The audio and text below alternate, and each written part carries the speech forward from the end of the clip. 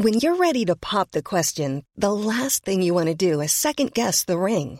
At BlueNile.com, you can design a one-of-a-kind ring with the ease and convenience of shopping online. Choose your diamond and setting. When you find the one, you'll get it delivered right to your door. Go to BlueNile.com and use promo code LISTEN to get $50 off your purchase of $500 or more. That's code LISTEN at BlueNile.com for $50 off your purchase.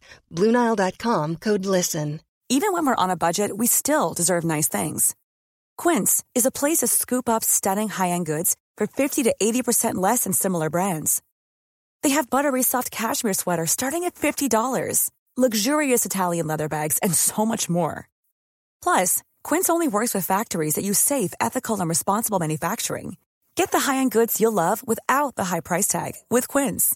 Go to quince.com/style for free shipping and 365-day returns. The Michael Reid Show podcast. Tune in weekdays from 9 on LMFM. To contact us, email now, michael@lmfm.ie. Friday morning, the 1st of October. Good morning, with much debate and discussion from now till 11 a.m. This is Michael Reid on LMFM. Will we be plunged into darkness if data centres use up 30% of the country's electricity by 2030? What if they use 70% of our electricity by then? Actually, what about the electricity crisis this year? Never mind a decade off. Already there have been alerts, a risk to the lights going out. So will there be power cuts? Could there be blackouts? The answer is no. Definitely not. Well, maybe. Hopefully not. You see, we're confident that it won't happen, but yes, there is a risk that it will happen. I mean, no one can say that there won't be power cuts. So that's yes, no, maybe, maybe not. Confident it won't happen, but there is a risk that it could happen, and work can be done. Power stations need to be reopened now. That work needs to happen now. And then maybe there won't be a problem. No, definitely there won't be a problem. I think that's probably where we're at the moment. At least that's my understanding. Maybe it's my misunderstanding of where we're at the moment. Sean Defoe is our political correspondent and he's on the line. Good morning to you, Sean, and thank you indeed for joining us on the programme this morning. Are you any clearer than I am on whether there's a risk to our power supply? You've about summed it up there, all right, and all the different statements that have been made. Look, there is a risk to our power supply. The grid is going to be stretched, not just this year, but over the next 4 or 5 years, according to Minister Eamon Ryan. So there is going to be pressures on. And of course, you're not going to get a politician who will say categorically there's not going to be blackouts, because there are blackouts every year for all sorts of reasons anyway. So then you create a political hostage to fortune, whereby if there is a blackout, actually for nothing to do with the fact that there's not enough power, but for some other reason, you're going to have people blaming you and say, well, look, you lied, my house is in darkness. But in terms of the more those widespread blackouts or brownouts, as Leo Varadkar keeps mentioning, which is basically where there is a sort of a stretch on the grid, but it doesn't go entirely out. You might see your lights flickering, for example, if something like that was to happen on the grid, is what I'm told. They can't be ruled out, but he doesn't believe they're going to happen. And there's a number of things factoring in to this that you kind of alluded to. So one is the fact that 2 gas-powered stations are currently down. They've been down for quite a while, and it's taken a long time to get the parts to fix them. Eamon Ryan and the Taoiseach both say that they should be fixed in time for November, so in time for, I suppose, the real biting winter when we are all using more electricity, we are all have more stuff on, with more lights on, we're trying to heat the home a little bit more because it is more generally cold out. If those are back up and running, we should be okay, but there is still going to be a bit of a stretch on the grid as it is. So there is, as you say, they can't rule it out. A lot of people I'm talking to say they think it is probably unlikely, but the grid is very much stretched, and the reports that we've had this week, particularly from EirGrid, warn that at the moment and over through the next few years, demand is going to outstrip supply. OK, the candlestick makers are probably rubbing their hands together. But don't count your chickens yet, maybe the message to them. And you said a brownout. Just to explain to me again, you said something about lights flickering. Would that be that the power supply would be reduced? And let's say you have an electric shower, that the pressure would be next to nothing. Maybe the shower wouldn't work, but the lights would be on. Exactly, yeah. It's something in that range whereby honestly, I've never experienced a brownout. I don't actually know anyone who has, but Leo Varadkar says that they are in fact a thing, and it's when the grid doesn't, your lights don't snap off and suddenly everything is gone. But the power is a little bit weak, as you say. The electric shower might not quite work. You might not. The lights would be flickering a little bit. You would be essentially sort of 50-50 on whether things are going to work in your home, which is far less than ideal. It has to be said when you're dealing with anything. So that is the gist of what a brownout is, and hopefully we don't ever find out what they actually look like in person. Okay, if I sounded confused at the start of the programme, it was because I heard the Taoiseach speak about this yesterday, and he said a number of things. All of them made sense, but some of them seemed to contradict some of the other things that he was saying about the risk to the power supply. And maybe we can hear some of the things that Leo Varadkar said to the Dáil yesterday. And here's the first clip that we listen to now. He's talking about the prospect of blackouts or brownouts. I am confident that we will avoid blackouts and brownouts this winter, but nobody can guarantee it for certain, because there are certain factors that are outside of our control. I think it's important to point out that the peat power stations in the Midlands were not closed as a consequence of a government decision, nor were they closed at the behest of the Green Party. They were closed because of planning and legal issues. And I think if people have that perception that the government decided to close those plants, that is factually incorrect. And I think it's important that everyone here should acknowledge that. Okay, right. He's confident, and I think we're all happy to hear that the Taoiseach is confident that this won't happen. But I don't remember when any politician has been saying we can't guarantee the power supply. Not since the 1970s, when the ESB was going from one strike to the next strike, and power cuts were almost every day, or they were certainly commonplace. It's a bizarre thing to say. I mean, you wouldn't have heard that a year ago, Sean.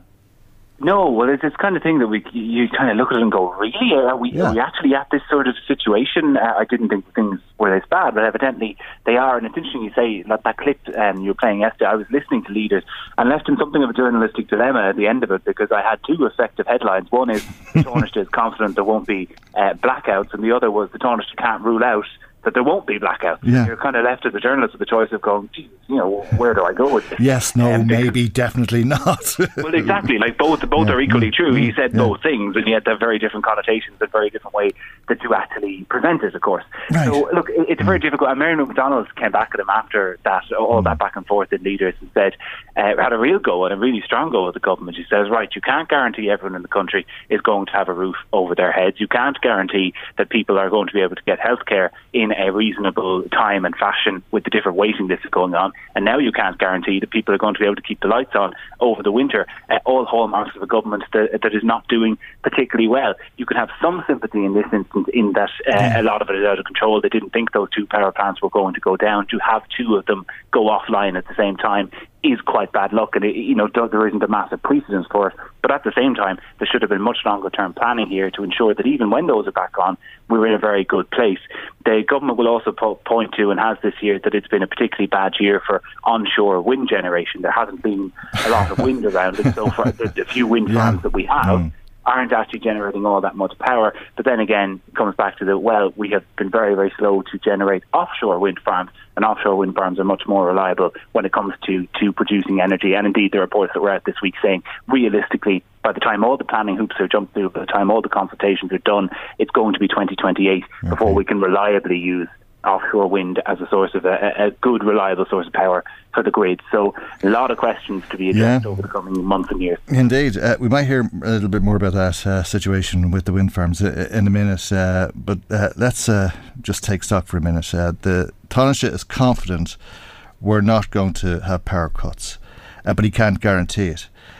And the government, of course, has been receiving advice. The government has been advised both by the utility regulator and EirGrid that they have identified specific challenges to ensuring continued electricity security of supply, which they're currently in the process of addressing.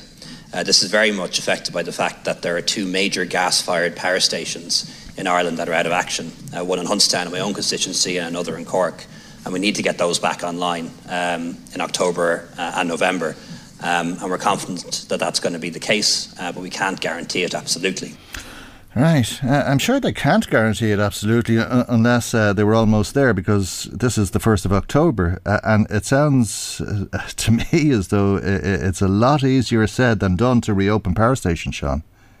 Yeah, look, I won't pretend for a second to be an expert on the ins and outs of the workings of power stations, but the fact that they have been offline for so long and it has taken so long to get the parts to actually fix them and bring them back online will tell you that there is complications, and of course there's global supply chain issues playing into that as well, which is a wider picture, because when it comes to energy, we're not living in this isolated bubble of Ireland. We are also dealing with global pressures, and that's kind of a different piece, but you're seeing that reflected in prices.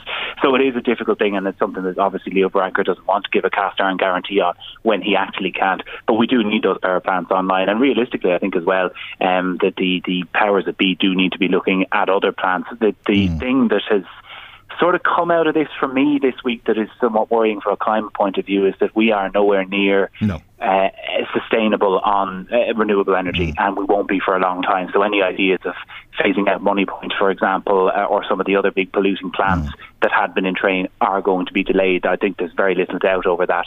That obviously has a different impact on climate, but you are going to have to keep the lights on. So this process of getting to 2030, of getting to carbon neutrality, and of getting all the renewables up and running, it's much more complicated than even the complicated picture we thought. Is it that if the power plants in Hunstown and Cork aren't reopened soon enough, we are going to have blackouts? And if they are open soon enough, well, we might have blackouts, but most likely not. I think that's probably a relatively fair assumption. If they aren't back up and running, we are going to be in trouble for the winter. I don't know the actual figures in terms of how we could do without them, but the fact that there are already pressures on the grid, that there's been a number of amber warnings through the summer and 2 months that have been pretty warm and pretty light, when there is much less demand than there's going to be in November, December. We've already seen those amber warnings. Something the government seems fairly confident on, and people have been speaking to behind the scenes, is that those blackouts and brownouts can be avoided, but it's going to have to be really carefully managed with businesses. So they can have arrangements with particularly some of the larger businesses, larger production plants, where they can get them to scale back at certain times, which reduces a lot of pressure on the grid, because obviously they would use a huge amount of electricity. So that might involve a business delaying production or going out of production for an hour or two at a particularly peak time in order to keep the lights on in residential areas. But to me, that sounds like quite a complicated solution to this, and it sounds like one where you are very much relying on a lot of businesses to comply basically with the government's wishes, with no power of compellability over them. So it is far from ideal, but a number of people I've spoken to within the Department of the Environment have said that is a solution they think will be operated. And indeed, the Taoiseach said it in Dáil yesterday, they're going to work with businesses to make sure that at those peak power demands, if they need to be scaled back, they can be scaled back. And that calls into question the data centres, because they're using up, about 11 or 12% of the electricity that's produced in the country at the moment. There's this prospect of it going to 28%, possibly as high as 70% by the end of the decade. The demand already has increased, according to what the Taoiseach said yesterday. And we'll hear just one more clip from Leo Varadkar, Sean, if we can, going back to this issue of wind and the risk to the supply. There is a short-term immediate risk to the supply of electricity, and that is being caused by a number of factors, including those 2 power stations that are closed, wind not blowing as much as was anticipated, and also problems with the interconnector between the UK and Ireland. The wind not blowing as much as anticipated. I didn't know what to think when I heard that line. Is that a real argument, or what is the Taoiseach saying? Well, it is actually real. It's ridiculous, but it is actually a real thing, and it's been a problem Europe-wide. It's a problem factoring into the energy price crunch that we are all seeing, is that it just has been a not particularly windy year. Yeah, as mad as it sounds. Yeah. And this is one of the risks with wind generation, is that sometimes the wind doesn't blow, and this has been a real outlier of a year where the wind hasn't blown for a huge amount of the year, or certainly to the scale that it usually does. That goes back to what I was saying earlier about offshore, because apparently offshore wind is a lot more reliable, and so that's really where probably the focus needs to be. But no, that isn't a makey-uppy thing. It's something that is affecting other European countries as well. Okay, it does sound bizarre nonetheless. Sean, thank you very much though for talking us through that. Much appreciated as always. surveys. That's our political correspondent, Sean Defoe. Michael Reid on LMFM. Now, Care Plus Pharmacy has carried out a survey which has resulted in shocking news, really, that 61% of women in this country do not regularly check their breasts for lumps or abnormalities. The survey has been carried out in conjunction with Breast Cancer Awareness Month. And it is somewhat shocking because it is something that all women in particular should be aware of because, as you know, prevention is far better than cure, and early detection of some abnormality could prevent a very long and very serious disease in some circumstances, and some tragic outcomes as a result of developing breast cancer. Of course, women aged 50 to 69 have their breast checked for them under the National Breast Check Programme. But there's a call, as you heard yesterday, from Fianna Fáil Senator Erin McGreehan and Councillor Teresa Costello to reduce the age from 50 to 40. And Councillor Teresa Costello joins us now. Teresa, as you probably heard yesterday, is a breast cancer survivor herself and founder of Best Friends, which is a support page for people with breast cancer and their family and friends. And a very good morning to you, Teresa, and thank you indeed for joining us on the programme this morning. I take it the reason why it's set at 50 from 50 to 69 is that is probably the most at-risk group, is it? The 50 to 69-year-olds account for 34% of 3,700 women are diagnosed with breast cancer each year. So they account for 34% of that age group. The other 66% of people are between 69 onwards or 50 and below. Mm-hmm. So, I suppose like with screening is taking healthy people. It's not diagnostic, and it's, checking them. And some people do get that they find that they do have breast cancer abnormalities when they are screened. Mm-hmm. So it's more a preventative measure. Tell us a little bit about your own story, if you wouldn't mind. I think you were 36 years of age with a 5-year-old boy when you were given the news that every woman dreads.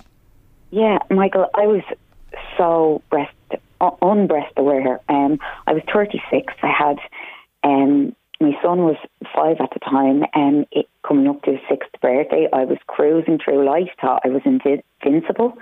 I had no education on breast health. I didn't ever check my breasts, and I just didn't think cancer was ever going to knock on my door. And I found a lump by chance when I was in the shower, and I had the good sense to go straight to the GP, who wasn't overly concerned but erred on the side of caution and referred me on to St. James's.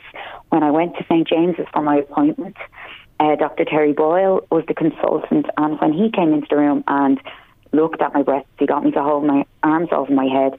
He shook his head and he said, "This isn't good." When he checked me, I had 3 tumours, not just the one I found.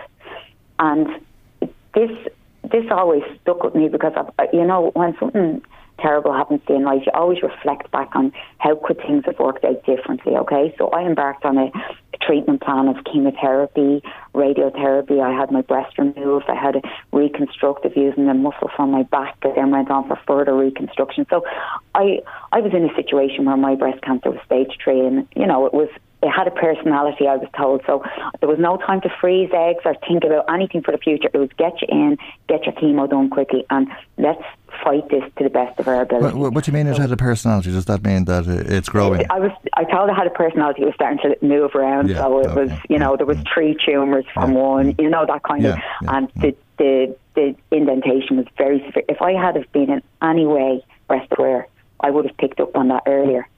And that's something that stuck with me. That was back in 2013, and from then I've always screamed to younger girls to check themselves, be breast aware. And I guess that's what's put a fire in my belly, because I don't want anybody going through what I went through if it can be preventable at all. I wanted to catch it much earlier, and I don't want to hear of girls whose breast cancer has become metastatic because they didn't check themselves. They didn't get to it on time. What you said at the beginning of this was early detection saves lives. Prevention is better than cure. Oh, absolutely. I mean, it's no joke. I think you're fully recovered and back to full health, aren't you, Teresa? Yeah, thank God I'm fully recovered, and it's a difficult journey. But you know what? I think it's made me a better person, believe it or not, and it's definitely given me a purpose. And I guess, until something knocks at your door, you'll never really fully understand the effect of it. Some people think now, with October being Breast Cancer Awareness Month, you'll see lots of pink and fluffy, right? And yeah, it's brilliant for raising awareness. Okay. But there's a very, very serious side to this, where, people die from this illness. People suffer when they're going through it. People will always put on a brave face. As you know yourself, I'm sure if you go through something, you're not going to... you pick yourself up and you show your best, you put your best foot forward. But this is a serious illness and it needs focus. Yeah, well, it's dreadfully serious. There's no other way of putting it. And whilst you have recovered, I'm sure you wouldn't go through all of that again, and you'd do anything you could if you could turn the clock back to avoid it. You said you think you're probably a better person for it. But you are certainly a different person. From what I've been reading about you, you were a different young woman than the woman you are today, more interested in things like fashion and appearances and that sort of thing.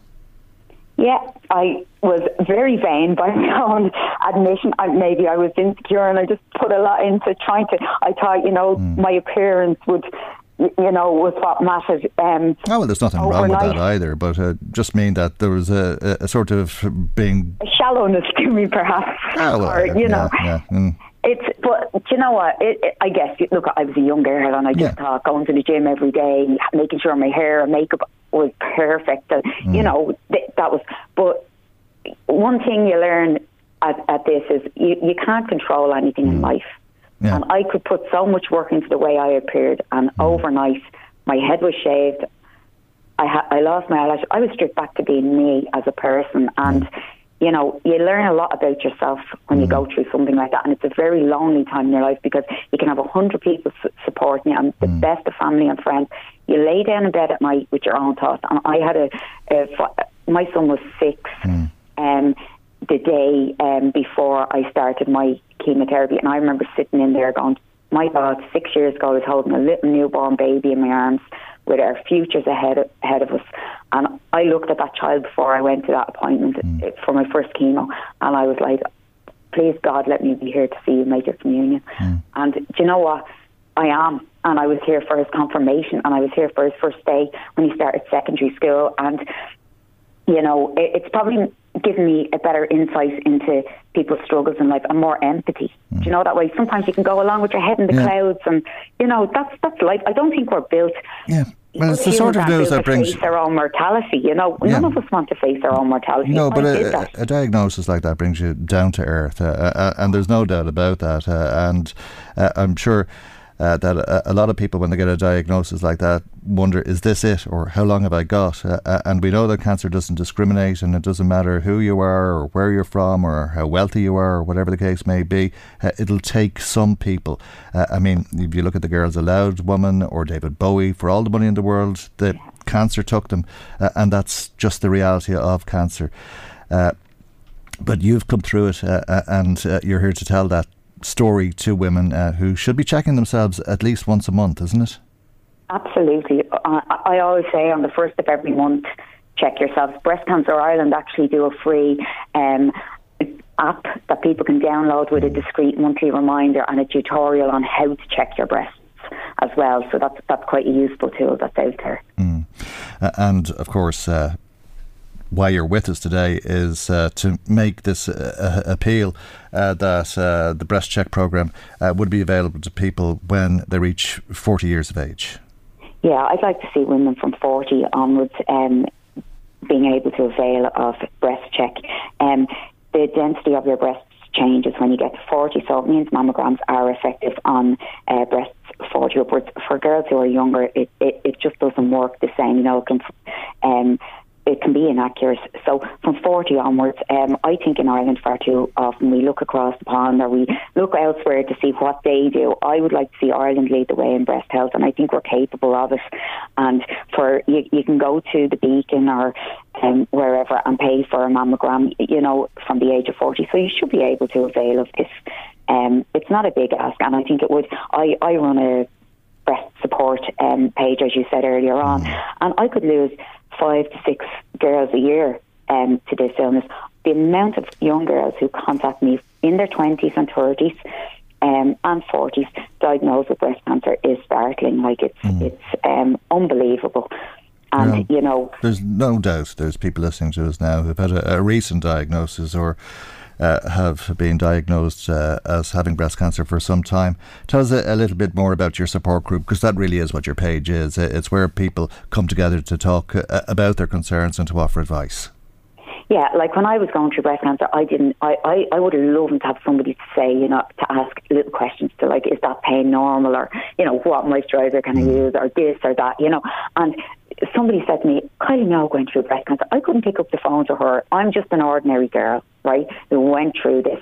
And people can pick up the phone, they can message me on Facebook at any time, and I'm always available. The page, I give out information. I've spoken a bit about my own journey, any questions people have. I also created a private group. There's about 2,000 people on it now. You answer a couple of questions to make sure the group is relevant to you. And the girls all support each other. So one day you could be newly diagnosed and you'd have loads of questions. 6 months down the road, you're out there getting over all your first chemos, your first radiation and everything, and you could be the one giving support. And it's brilliant. And I always say to a newly diagnosed girl, in a year from now, you're going to be in a totally different place, and you're going to be helping somebody else. And that's what happens with the group, and it's brilliant. Well, that's what you're doing, and I'm glad to hear you so well doing it. And I'm sure that there will be people who will be glad to find breast friends, like best friends, but breast friends. And I'm sure people will find that easily. And I'm sure that they'll be happy that they did. Like a lot of things on social media, of course, you can decide to talk or you can just read the things before you get to that stage. So it's great in that sense. Teresa, listen, thank you indeed for joining us on the programme. Much appreciate your time. Thank you. It was lovely to speak to you. Thanks a million. That's Fianna Fáil councillor Teresa Costello, a breast cancer survivor and founder of Breast Friends, which is that support page for people who have breast cancer and also for their family and their friends. Michael Reid on LMFM. There will be no further downgrading of Our Lady's Hospital in Navan. That's the message that has come from government this week, and it has been very clear. Damien English, Junior Minister and local TD, said as much on the radio, as did Junior Health Minister Mary Butler in the Dáil this week. Despite that, a number of people went to Dublin yesterday to protest outside of the Dáil against the potential downgrading of the hospital, and indeed 140 people attended a virtual meeting of the Save Navan Hospital campaign group.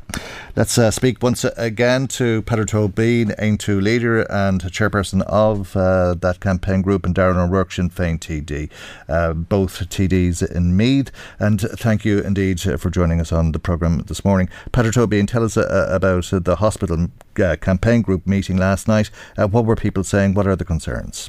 Yeah, so we had a great number of people. We had representatives from 4 political parties, and we had representatives from the unions, from SIPTU especially, senior representatives from SIPTU there as well. We had staff from the hospital in attendance too. So we were delighted with the numbers that attended. The context of this is that the government are looking to proceed with the closure of the A&E in Navan, and that's without a shadow of a doubt. So we know that in 2020, before COVID, they actually went public and said that the A&E is going to go to a 12-hour service. We also know from the topical issue that was held in the Dáil during the week that the Minister did say that the A&E isn't going to close, but then later read out a statement from her department in saying that the A&E is going to be replaced. We know that the unions met just in the last 24 hours with senior management in the Ireland East Group, and it was confirmed to the unions that the A&E is going to be replaced. So all of the information that we're getting is pointing exactly the one direction. So we know that this is a crisis beyond what we've seen in a long time in Meath, that the hospital is the most important piece of infrastructure that we have in the county, and that Drogheda and Blanchardstown and other hospitals cannot deal with that. Was there a consensus last night that is the reality? Because you said there were people from 4 political parties. I take it the government parties were represented. There was a consensus amongst everybody at the meeting except for one person, and that was Damien English, TD. Now, I don't want to misquote or misrepresent Damien, but Damien pledged his support to the campaign and said he would do everything to help the campaign in its efforts to raise this issue in its importance. But there were Fine Gael councillors there who felt otherwise, were there? No. Okay. Damien was the only person that I saw representing right, Gael. okay. Padraig Simons was the only person representing Fianna Fáil that I could see. That's harder to see in these virtual meetings. But the outcome of the meeting was that we are going to take to the streets, and we're going to take to the streets in massive numbers. And a lot of the meeting was actually the practical organisation and development of that. So we aim to get tens of thousands of leaflets out over the next number of weeks. We have chosen the 16th of October at 1 p.m. in Navan. It's still a provisional date, and the reason being is because I've been in contact with the Gardaí this morning just to make sure that we have permission to do this on that date, and we hope to get permission from the Gardaí before lunchtime, and at that stage we can then confirm it. But we'll be asking the 16th of October. Okay, there was a smaller protest, obviously that'll be a huge protest, a smaller protest outside of Leinster House yesterday. People exercised enough to travel that far. Darren O'Rourke, I take it that in itself speaks to the level of concern that there is. No, it does, and I think in that, news of the impending cuts came to light, kind of this time last week or the middle of last week. So I think that was, literally people coming together and trying to take some action in the quickest period possible, and of course the gates of Leinster House is a useful place to do that because that's where the decisions are made. So it was good to see numbers there.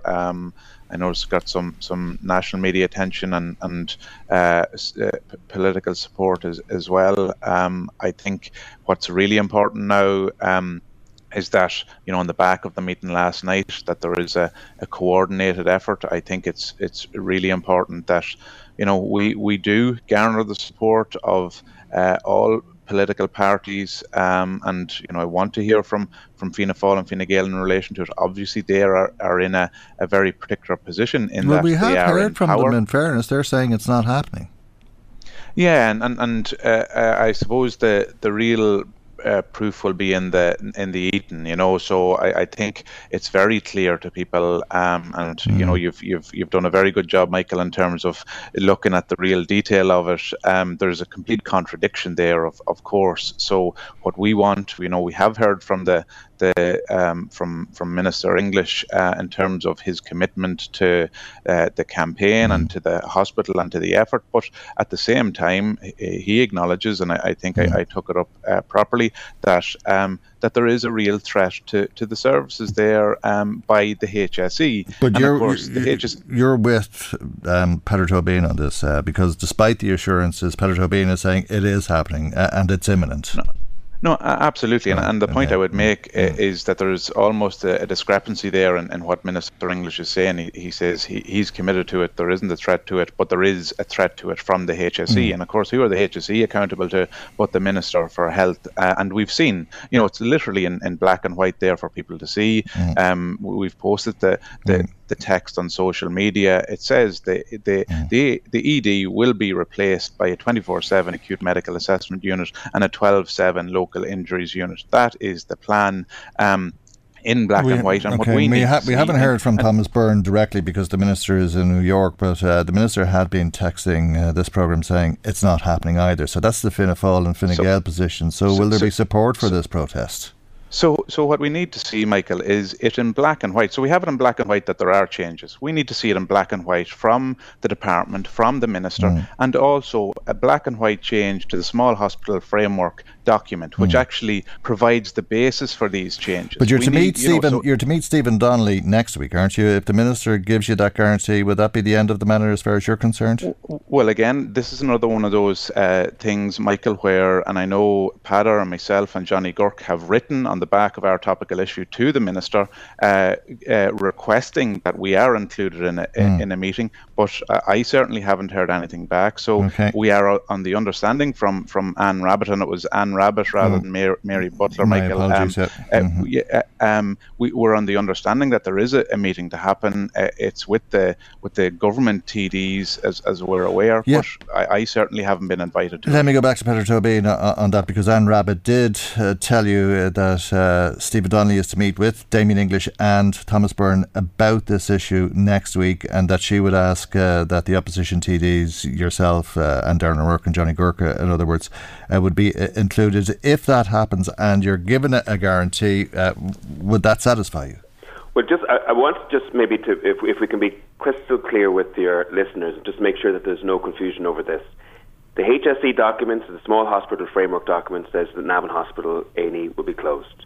The Anne Rabbitte read out a statement from the department which said that the A&E will be replaced.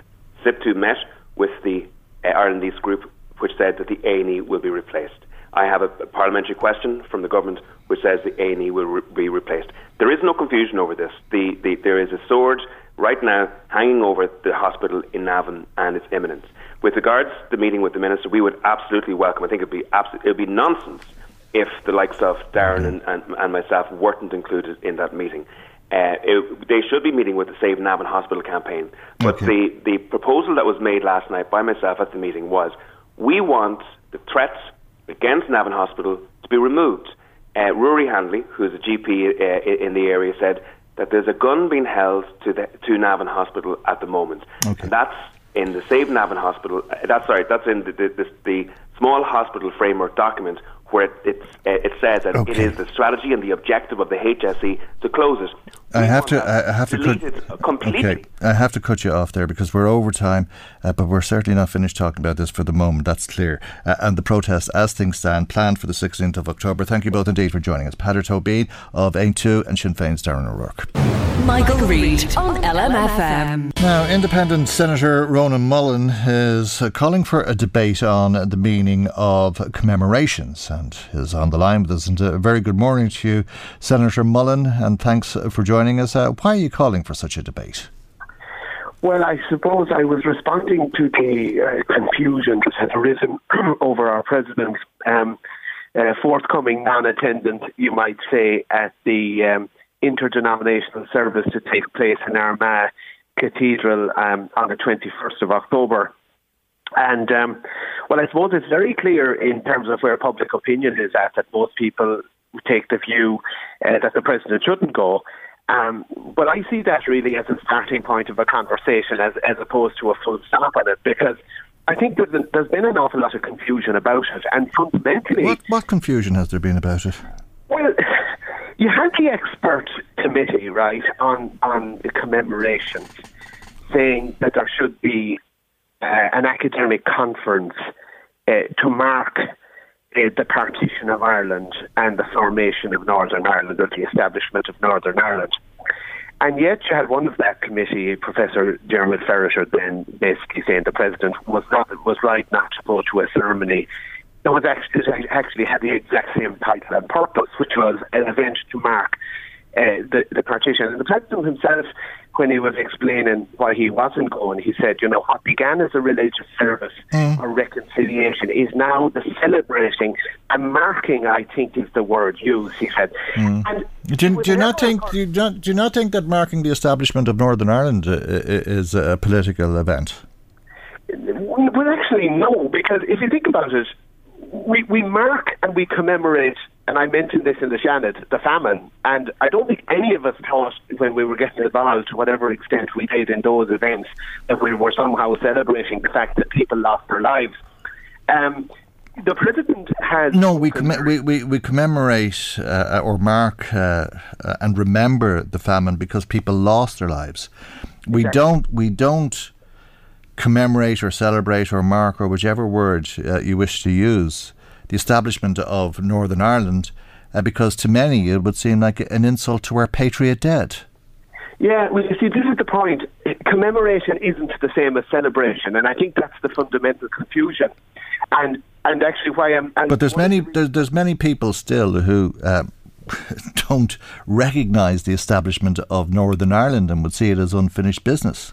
Agreed, and even the word partition was a word that was chosen because that would be how the nationalists would see it. You know, partition is a bad thing.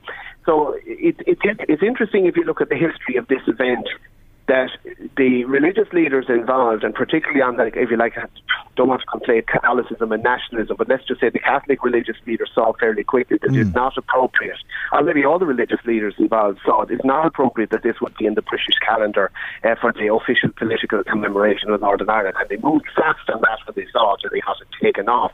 And as I understand it, the use of the word partition would very much have come from, if you like, the Catholic Archbishop's side, because partition is how nationalists up north would see it.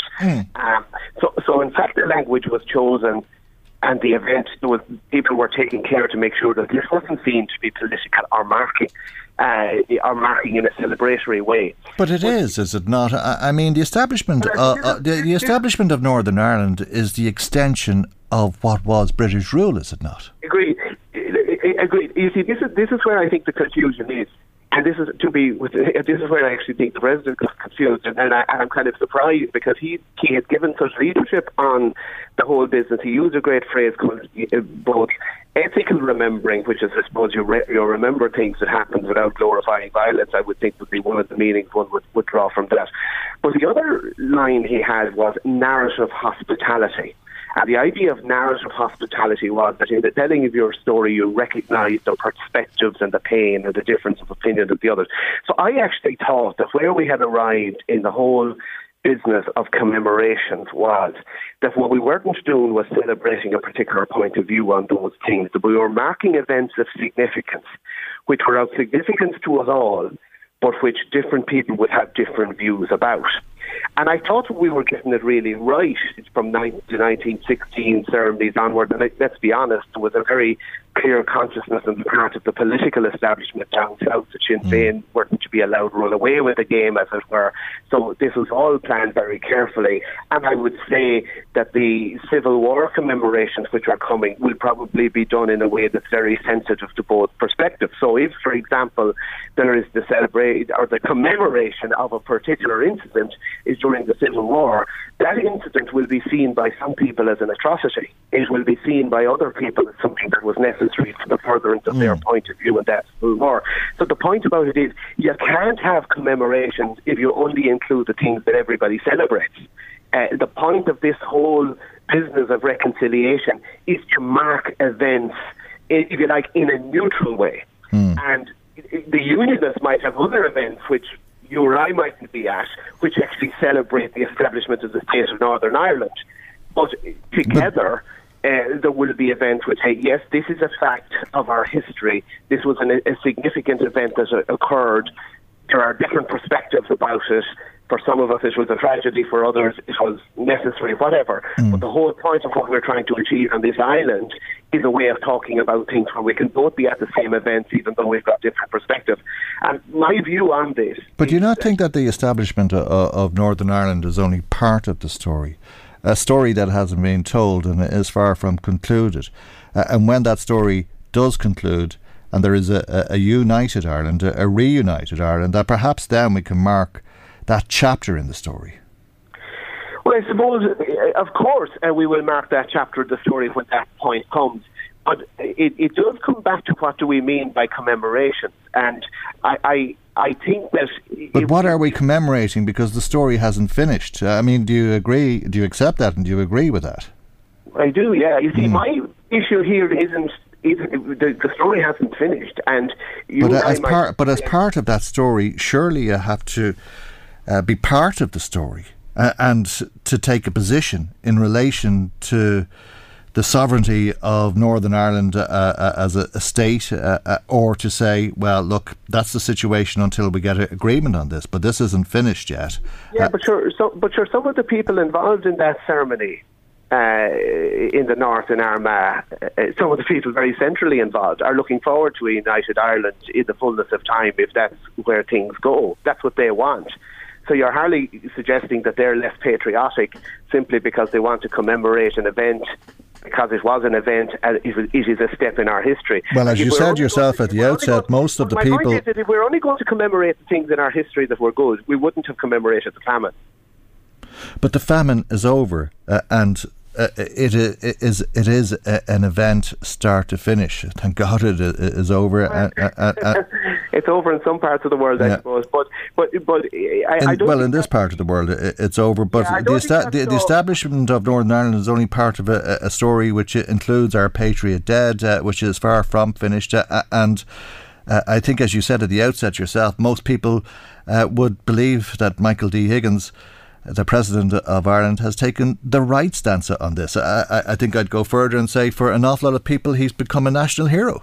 Yeah, but as I said, my job is to try and to encourage a full thinking about these issues, and I don't think the meaning of commemoration is that you only commemorate things when they're fully over. We are involved in a journey on this island with people who have a very different outlook, within the north, and indeed within the south, and between north and south. And my view on these things is that you have to be generous if you're going to make progress. You know, if we're talking about having a border poll, in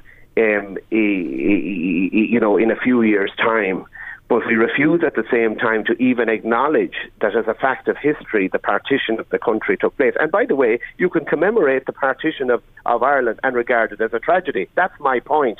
Commemoration is not the same as celebration. And I think that's where the President got confused, to be blunt about it. Can I just say something else you may be interested in? Because one of the things, I wouldn't like people to think I'm criticising the President. I'm taking a different view. I think I would have taken a different view, but what the country, we now have a situation where the government is in a damned if it does or a damned if it doesn't position. Because if it doesn't go now, that may be seen as, well, you know, we're only willing to talk about the bits of our history that we like. And if it does go, if they do go or are represented, they'll be seen to kind of somehow criticise or slap down the President. I don't think that's where any of us wanted to be in terms of commemoration events. And I just think the whole thing is unfortunate.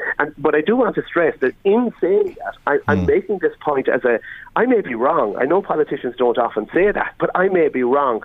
But I don't think I'm any less patriotic or any less of an Irishman for thinking that it would actually have been okay to attend the ceremony where people who had a very different view of partition would be sitting beside me. Do you think that I would have understood at all times that I wasn't celebrating the fact, I was acknowledging it as a part of our history. Do you think that it would be acceptable to you if the President of Ireland was to attend this ceremony in Armagh as a foreigner, an invited guest from a different jurisdiction, as a subordinate to the Sovereign, Her Majesty Queen Elizabeth, who is also due to attend? Well, I mean, I don't think anybody would ever suggest that was how these things would take place. I mean, that has not been choreographing of events involving our President and the Queen of England in recent years, you know. You know. But do you not see it? Do you not see that the establishment of Northern Ireland means that the people of Northern Ireland are the Queen's subjects, and the Queen will attend this. I don't think. And the President would come in as a subordinate to the Queen, as a foreigner. No, I think that's your reading of that. I don't think anybody else would. I don't think that has occurred to most people, to be honest. I don't think, for example, I think it's as plain as day. I don't think the people who would describe themselves as nationalists, who would be involved in organising that ceremony, would see the President of Ireland as being somehow subordinate to the Queen at that event. I think there's a desire among people of goodwill. But the Queen is the Queen of Northern Ireland, and it's an event to celebrate the establishment of Northern Ireland.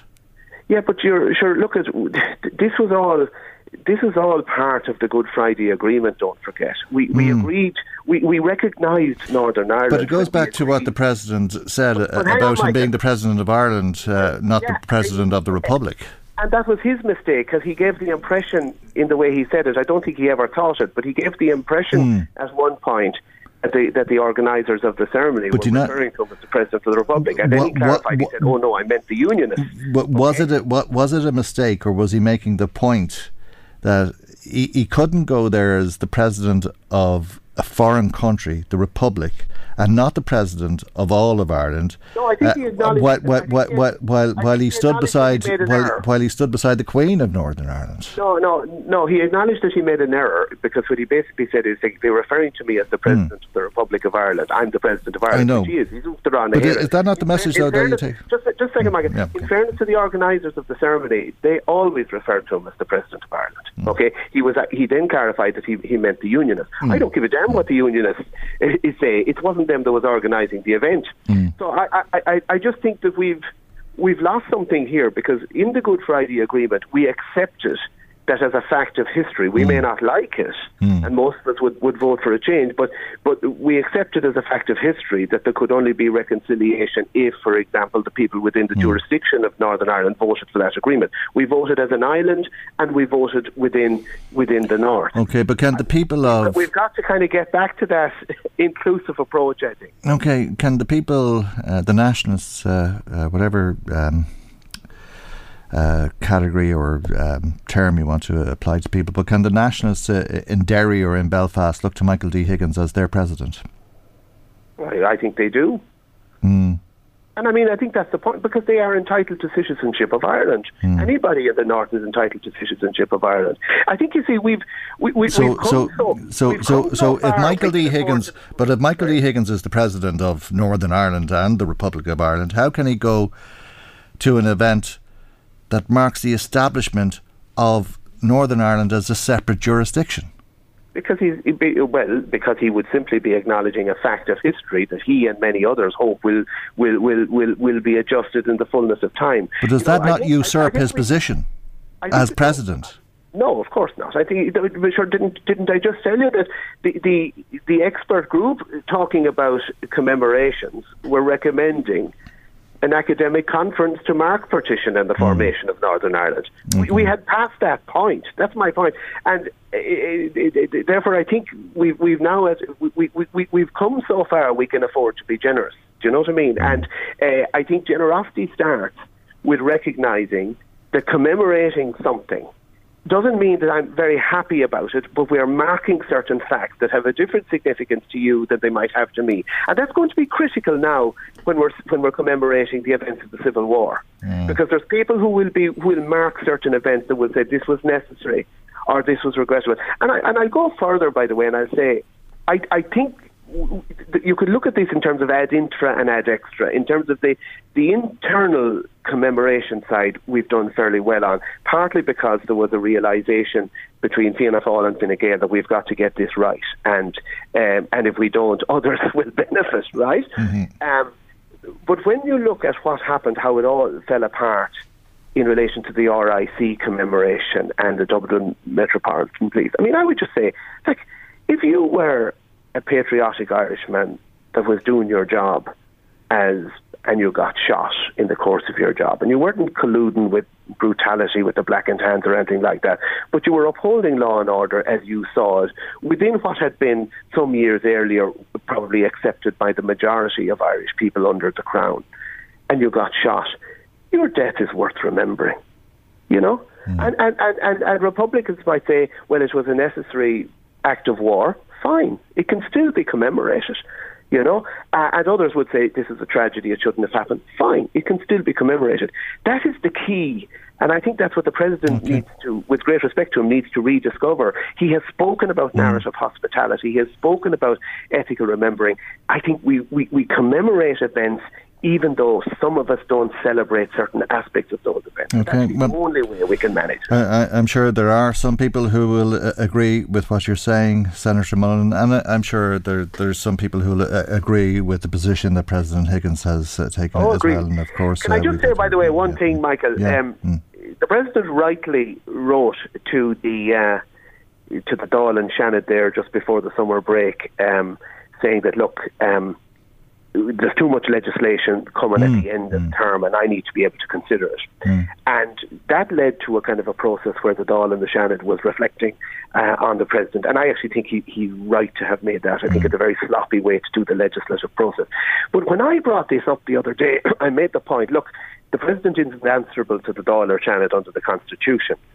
But of course, that doesn't mean that a senator or a TD can't comment. And I think you'll admit that, or agree that I'm commenting I respect our absolutely, President. I just don't think he's right on this call he made. But I had to jump through the hoops, and I was told several times that I was actually told you can, by the here look at the Shannon, you can praise the President as much as you want, but it's the procedure in this House that you can't criticise the President, or you can't criticise or say anything that could be critical. And that sounded very Beijing to me. But I will tell you, like, the confusion that's around a whole lot of issues in this country at the moment. We have to be able to talk it out. Yeah. You know? Yeah. Well, I mean, I would have thought that we lived in a country where there was free thinking, and with that, freedom of speech, without being derogatory towards people as individuals. But free thinking and free speech are quite separate things, I think, or should be. Yeah. We'll leave it there for the moment, though. Thank you indeed. I'm sure, as I say, people will agree with what you had to say, and people will agree with what the President's position is, and I'm sure some will let us know what they think, as always. And thank you indeed, as I say, for joining us on the programme this morning. That's Independent Senator Ronan Mullen. To some of our listeners' thoughts and what you've been saying to us. Malachy was in touch with us. He WhatsApped us today to say the government wants to buy electric cars to be more eco-friendly and kinder to the planet. But if these power cuts go ahead, how are people supposed to power electric cars and be able to get around on a daily basis? It's a very interesting point, Malachy. It's also very interesting as well to think that one of the big things that we're being told about in terms of retrofitting houses and making our houses environmentally friendly by taking out oil heating and gas heating and all of that is that we'll have electric pumps in them. Where are we going to get the electricity to power the electric pumps, which will be environmentally friendly if they're powered? Alfie in touch too, saying that in a bid to help offset potential power cuts, we should install a wind farm at Leinster House. There's enough wind and hot air coming out of that place to run the country for years. How in the name of God could anyone have confidence in anything that the government says, he says. Thank you indeed, Alfie, for your comment. I was waiting for that one, by the way.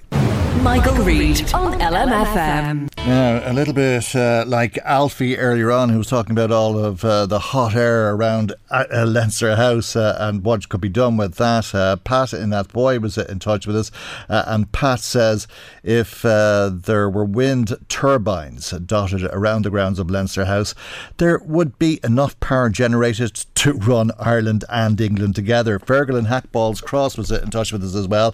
Fergal was in touch on WhatsApp as well, and he says to acknowledge, commemorate or celebrate the establishment of Northern Ireland, none of them are acceptable, no matter what word you put on it. In other words, he says he has a renewed respect for our President over the stance that Michael D. Higgins took in relation to that celebration or commemoration that is to take place in Armagh this month. Somebody else in touch with us about that, saying comparing the Civil War and partition of the 6 counties is just stupid. Ronan Mullen talks through his hat most of the time, and he thinks that he's in authority on this. Somebody else says, I think the Queen should stay in her own country. She's responsible for a lot of blood that was spilt in our country. Women, children and Irish patriots were murdered. Good on the President not wanting to meet her. Why should he? That's from Mull, I think it is, in Kells. Thanks for sharing your thoughts with us, Mull, in Kells. Now to another issue, or going back actually to the issue of the power cuts. and the idea that we should be using renewable energy. There's sort of two conflicting stories in one. We were listening to the Taoiseach Leo Varadkar tell us many different things. They were different things, weren't they? Let's hear a little bit from Michael Healy-Rae in the Dáil yesterday and what he had to say about renewable energy and power cuts. The government policies are to use this type of power and use it, but at the same time, we're not doing anything to increase the availability of it. Also, we have to look at, again, the whole subject of the Shannon LNG project, which was a priority of the previous government of 2016, but at the Greens' behest was dropped from the aspirations of this government. I believe that the Minister, Eamon Ryan, recently stated that one of his favourite songs was Bruce Springsteen's Dancing in the Dark. Well, I think that the Minister, the rest of the Cabinet, but unfortunately the rest of the country could possibly be dancing in the dark if we do not see action and if common sense does not prevail and stop going on this crusade of talking about the future while ignoring the present needs of the people of this nation, the young people, the old people, the people who want to go to work, and the people who want heat and comfort in their homes. Oh, what a feeling. He's such a rocker, that Michael Healy-Rae. Bruce Springsteen, eh? Dancing in the dark. Funny nonetheless. Thought you'd enjoy that. Some more of the comments coming to us from some people this morning. Somebody in touch about the interview that we did earlier on with Teresa Costello, a Fianna Fáil councillor and survivor of breast cancer, who runs the Best Breast Friends page, a support page for people with breast cancer or who know people with breast cancer. She says, well done. This is Mary.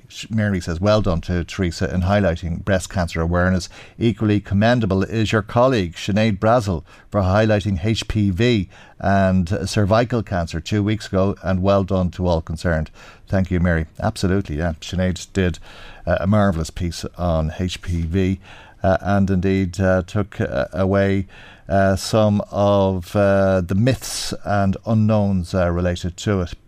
Ronnie in touch saying we're encouraged to be self-sufficient and use solar energy, but we've no sun in the winter and we'll have to go nuclear. I'm not sure that's the case. John in Drogheda says there's going to be power cuts and the government want us to buy electric cars. So do we get a diesel generator with the car to charge it if there is a power cut? John, don't be so cynical.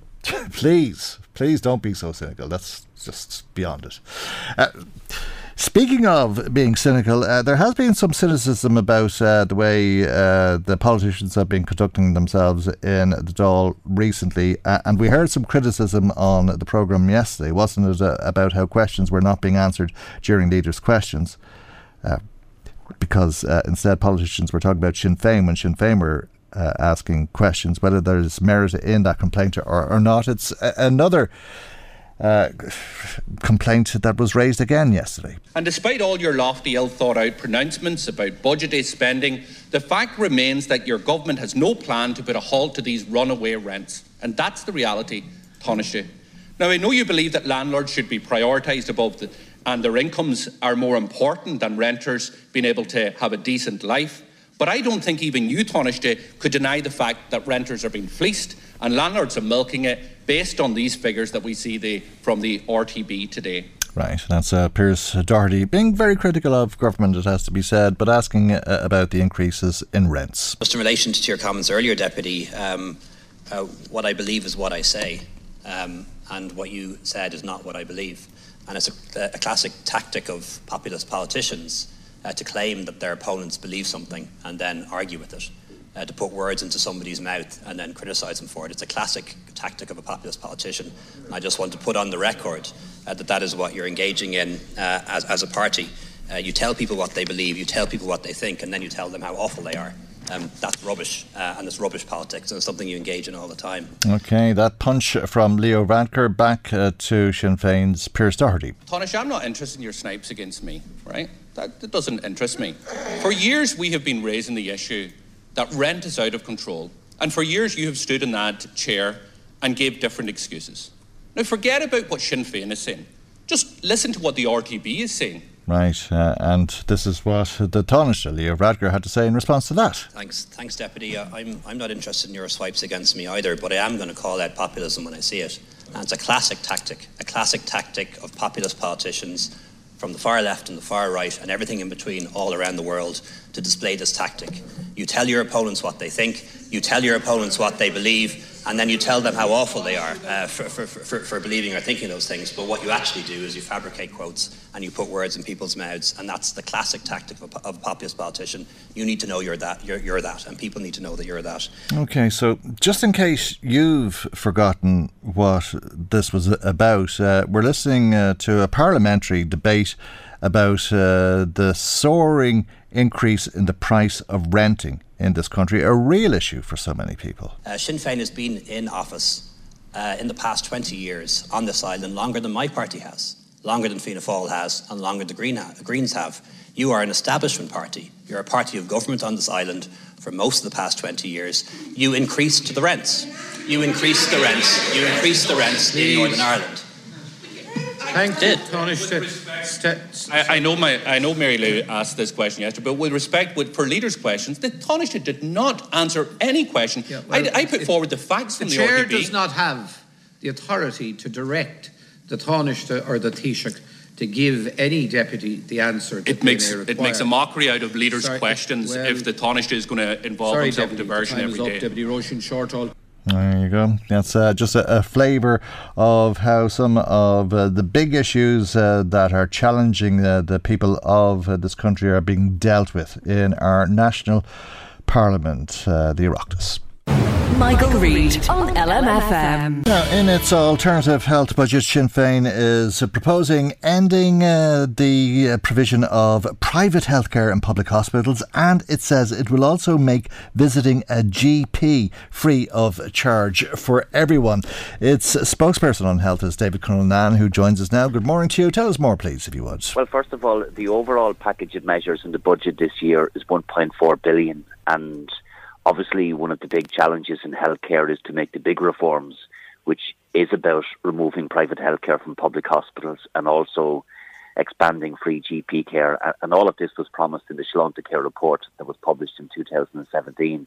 The problem, Michael, is that the funding simply hasn't been made available to deliver on these reforms. But also we have, it would seem, institutional resistance. And we're seeing that now with high-profile resignations at the heart of the Sláinte Care team itself, the very people who are tasked with delivering it.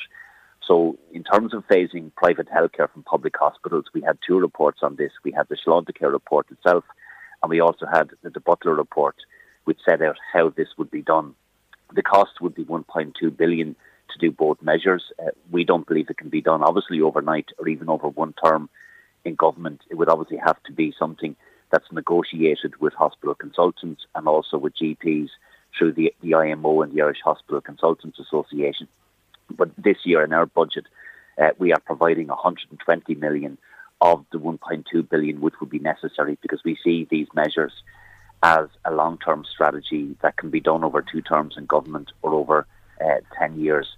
But we are absolutely committed to making it happen. And I think once you provide the funding, and as a minister, you make it very clear this is what we're doing, and you get the Department of Health and the HSE to face in that direction and to deliver on the reforms, then I believe it can happen, and it must happen, because unless we untangle private medicine and private healthcare from the public system, we will always have high waiting lists where a percentage of those at the top will be treated very quickly, and then the remaining people who are public patients who are on waiting lists will continue to wait longer and longer. It's an awful lot of money. I mean, there's no doubting that 120 million euro is a lot of money by anybody's standards, and over 10 years, as you say, that equates to 1.2 billion euro. But in reality, is it a lot of money, given that there was 4 billion extra available to the health budget last year because of COVID?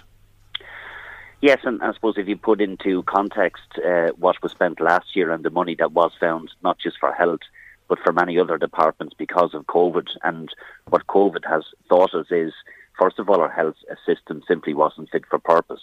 But secondly, when the money was actually needed to fight this virus, which we needed, it was found, and it was found through borrowing, and it was found through other measures as well. the €4 billion that was provided last year wasn't all for core health funding. About 2.2 billion of that is what was called one-off discretionary funding or temporary funding for COVID-related measures such as testing and tracing and PPE equipment and so on. The actual core additionality that was spent on health last year was about 1.2 billion. The rest was money that had to be paid for pay increases, increment increases, carryover measures and so on. So the actual core health funding was 1.2 billion. But you're right in the sense that additional money was found to fight COVID, and we now need to direct that money into delivering the big reforms in healthcare. So while we're focused obviously on those big reforms, there are real challenges now, Michael, which is why our measures also include 450 million for capital spends to ensure that we can build the beds that are needed. We're promising 828 new public beds, which would include 600 acute beds, but also additional beds on the community side, which are really necessary. We're also proposing 197 million euro measures in primary and community healthcare. That includes additional public health consultants, but also additional speech and language therapists, occupational therapists, which we know are needed for children with disabilities, providing services to people in the community. We're proposing 113 million euro of a package of measures for mental health, which again would include moving to universal counselling and expanding mental health services in camps and moving to a 24/7 crisis intervention service as opposed to the 5/7 service. So it's a total package of measures. There's an awful lot in that, yeah. Obviously, there's an awful lot in that. Tell us how this would work in practice, this big reform that you're proposing. And it has to be said that you asked the top civil servant in the Department of Health if it was plausible to provide public care in public hospitals only, and that private healthcare wouldn't be available in public hospitals, and if it was plausible to make it free of charge to go to the GP, to see your doctor, universal GP care as it's called. And Robert Watts said, yes, it is plausible. So what would happen if you're sick and you need hospital care? How would that work if you don't have private health insurance? Well, first of all, he not only said it was possible, but he also said it was something that he would put his own support behind, and he believes that the only way that you can reduce waiting lists and create a fair health service is to remove private healthcare from public hospitals. And by the way, this was something that was signed up to by all parties. So if there are parties out there who signed up to something that they now no longer believe in, then they need to tell the public that, because people are looking for these big reforms. How it would work in practice is, one, we have to move to public-only contracts for consultants. I met with the Irish Hospital Consultants Association only this week. I've said to them that if I was the future Minister for Health, that's what I will do. There can be no buckling on that issue. These contracts will be worth €250,000 a year. Yes, I would engage with them if there was flexibilities in relation to what they might do outside of their working hours or other flexibilities, because there are other issues that they raise with me in terms of a work-life balance, the stresses of working on the front line in healthcare, but also additional capacity for surgical theatre space and diagnostics, which we also address in our budget. So I don't think I'm a million miles away from where some of those groups are. So I think you can make that happen. Yeah, but how do you pay for it? Because, I mean, you get nothing for nothing. And how do you pay for it? I mean, at the moment, I suppose people are paying directly because they're paying insurance companies who then pay the hospitals. And that's part of the problem with our health services. One, we have many people who are on packages at the lower end of private health insurance who are actually not getting a huge benefit from it. And they're paying twice, sometimes three times. They're paying for private health insurance, they pay their PRSI, but they also pay to a GP when they go to a GP. So we're not getting value for money as taxpayers, and a huge amount of the money that does go into private healthcare is obviously profit that's made from those providers, but also obviously from the private system. And I'm not opposed to private healthcare if that's what people want to do. And there are private hospitals. Private hospitals will always remain, and if people want to be treated in private hospitals and pay for it, that's a matter for them. But is it that we'd pay more PRSI, or that we'd pay more in taxes, or how would it be funded? Well, obviously in our budget we'll set out, Michael, this year how we will fund the budget, we will have some additional taxation measures on those who earn over €140,000 a year. We would retain the bank levy that is going to come to an end this year, which brings in about €300 million. There will be other measures as well. So every single item that's in our budget, whether it's in health or elsewhere, has been costed. Okay. And then Piers Doherty will set out in detail next week how that would be funded. In other words, instead of the insurance companies paying the hospital bills, the hospitals would have a budget and they wouldn't be charging anybody. It would come out of government funding, in other words. So I think that the scale of this, Michael, is actually overstated. The total cost or the total revenue that's generated by public hospitals from the private sector is about €600 million. So it isn't a huge undertaking to replace that over a 10-year time period. There are other additional costs as well. So the total cost of removing private healthcare from public hospitals is about €700 million, which is why we've allocated €70 million in this year's budget. Okay, but in the country that we live in, though, the problem is that people think that it's wishful thinking, that it's fanciful.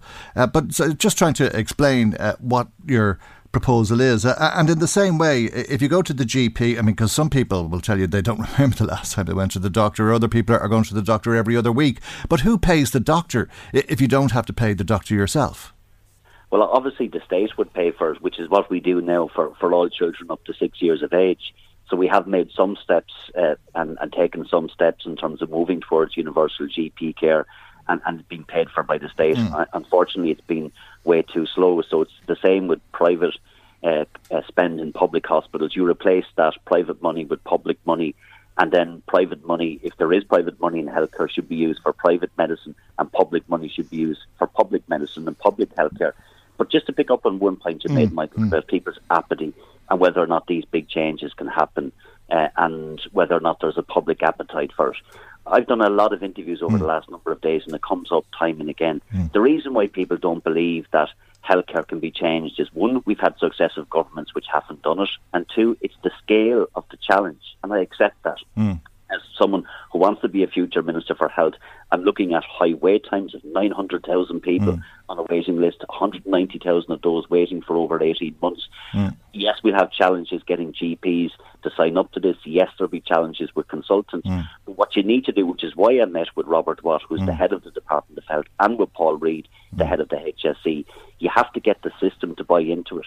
You have to get the entire healthcare system with the political system facing in the same direction, and then driving on with the reforms. And I didn't have a lot of time for the PDs, and I didn't have a lot of time for all of what Mary Harney did in healthcare. But one of the things she did right was the National Cancer Strategy, and she did it by being focused, by having people in charge that would deliver the reforms, take on vested interests, and it happened. And that's the type of approach from a different perspective ideologically that I would take. The thing is that I'm not arguing with you. I am saying to you that there are people listening to us who think, how could you manage that? It's impossible because of the world that we're living in and that we've always lived in this country. That seems just too far-fetched. But it is the essence of what is Sláintecare, and all of the politicians believe it can be achieved.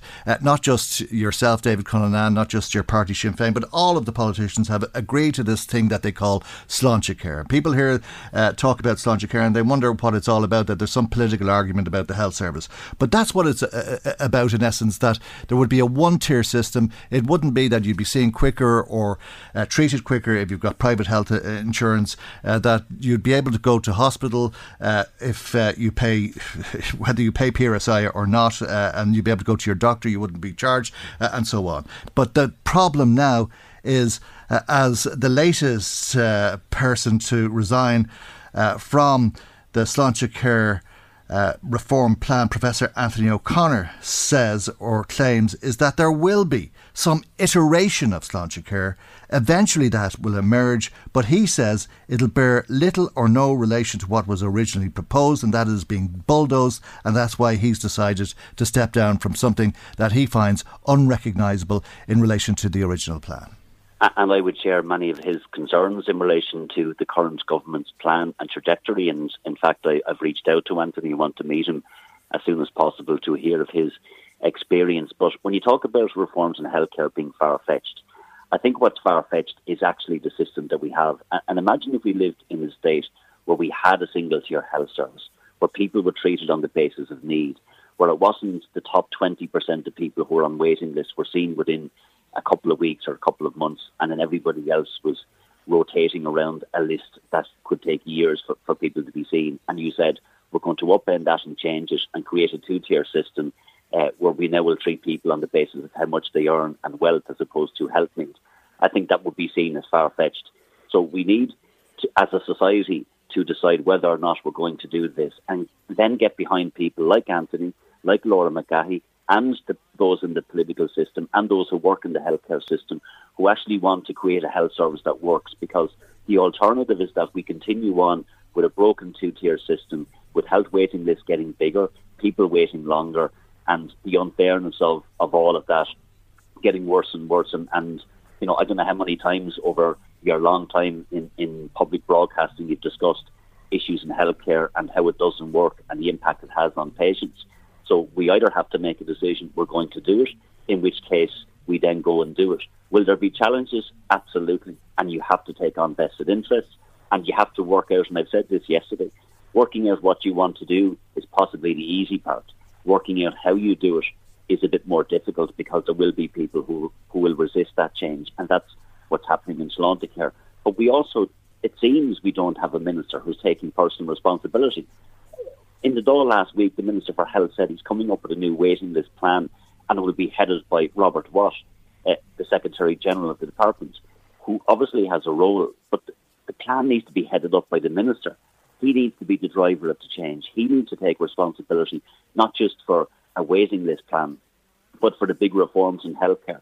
And if I was in his shoes, and if I was the Minister for Health, I would have Paul Reid, Robert Watt, all of the key people across the department and the HSE in before me to say this is unacceptable, the resignations are unacceptable, there can be and there will be no institutional pushback. We're driving on with these reforms, we're making it happen, and you would then have to have the support of the entire Cabinet and the Taoiseach then to drive on the reforms. Okay. If they wanted to do it, it would be done, which maybe says something about the current government's attitude at its core to Sláintecare, and that's what would concern me. But I can only speak for what I would do if I was Minister for Health and what Sinn Féin would do if we were in government. OK, we'll leave it there. Thank you indeed, David Cullinan. David Cullinan, Sinn Féin spokesperson on health, brings our programme to its conclusion for this week. I hope you have a good weekend. Thanks to Maggie Maguire for researching, Chris Murray in the control tower. I'm Michael, and God willing we'll see you for our next programme on Monday morning at 9 a.m. right here on LMFM. Good morning, bye-bye. The Michael Reid Show podcast. Tune in weekdays from 9 on LMFM. To contact us, email now, michael@lmfm.ie. This Mother's Day, celebrate the extraordinary women in your life with a heartfelt gift from Blue Nile. Whether it's for your mom, a mother figure, or yourself as a mom, find that perfect piece to express your love and appreciation. Explore Blue Nile's exquisite pearls and mesmerizing gemstones that she's sure to love. Enjoy fast shipping options like guaranteed free shipping and returns. Make this Mother's Day unforgettable with a piece from Blue Nile. Right now, get up to 50% off at BlueNile.com. That's BlueNile.com. Planning for your next trip? Elevate your travel style with Quince. Quince has all the jet-setting essentials you'll want for your next getaway, like European linen, premium luggage options, buttery soft Italian leather bags, and so much more. And is all priced at 50 to 80% less than similar brands. Plus, Quince only works with factories that use safe and ethical manufacturing practices. Pack your bags with high-quality essentials you'll be wearing for vacations to come with Quince. Go to quince.com/pack for free shipping and 365-day returns. Okay, I have two new obsessions that I need to share with you. Impress No Glue Press-On Manis and Impress Press-On Falsies Lashes. Trust me, these are getting ready game changers. Both require no glue, so there is no damage to your natural nails and lashes, no mess, and no annoying dry times. Just one step and you're done. Boom. Instant glam. Visit impressbeauty.com/presson and use code PRESSON25 at checkout for 25% off Impress Manicure and Press-On Falsies.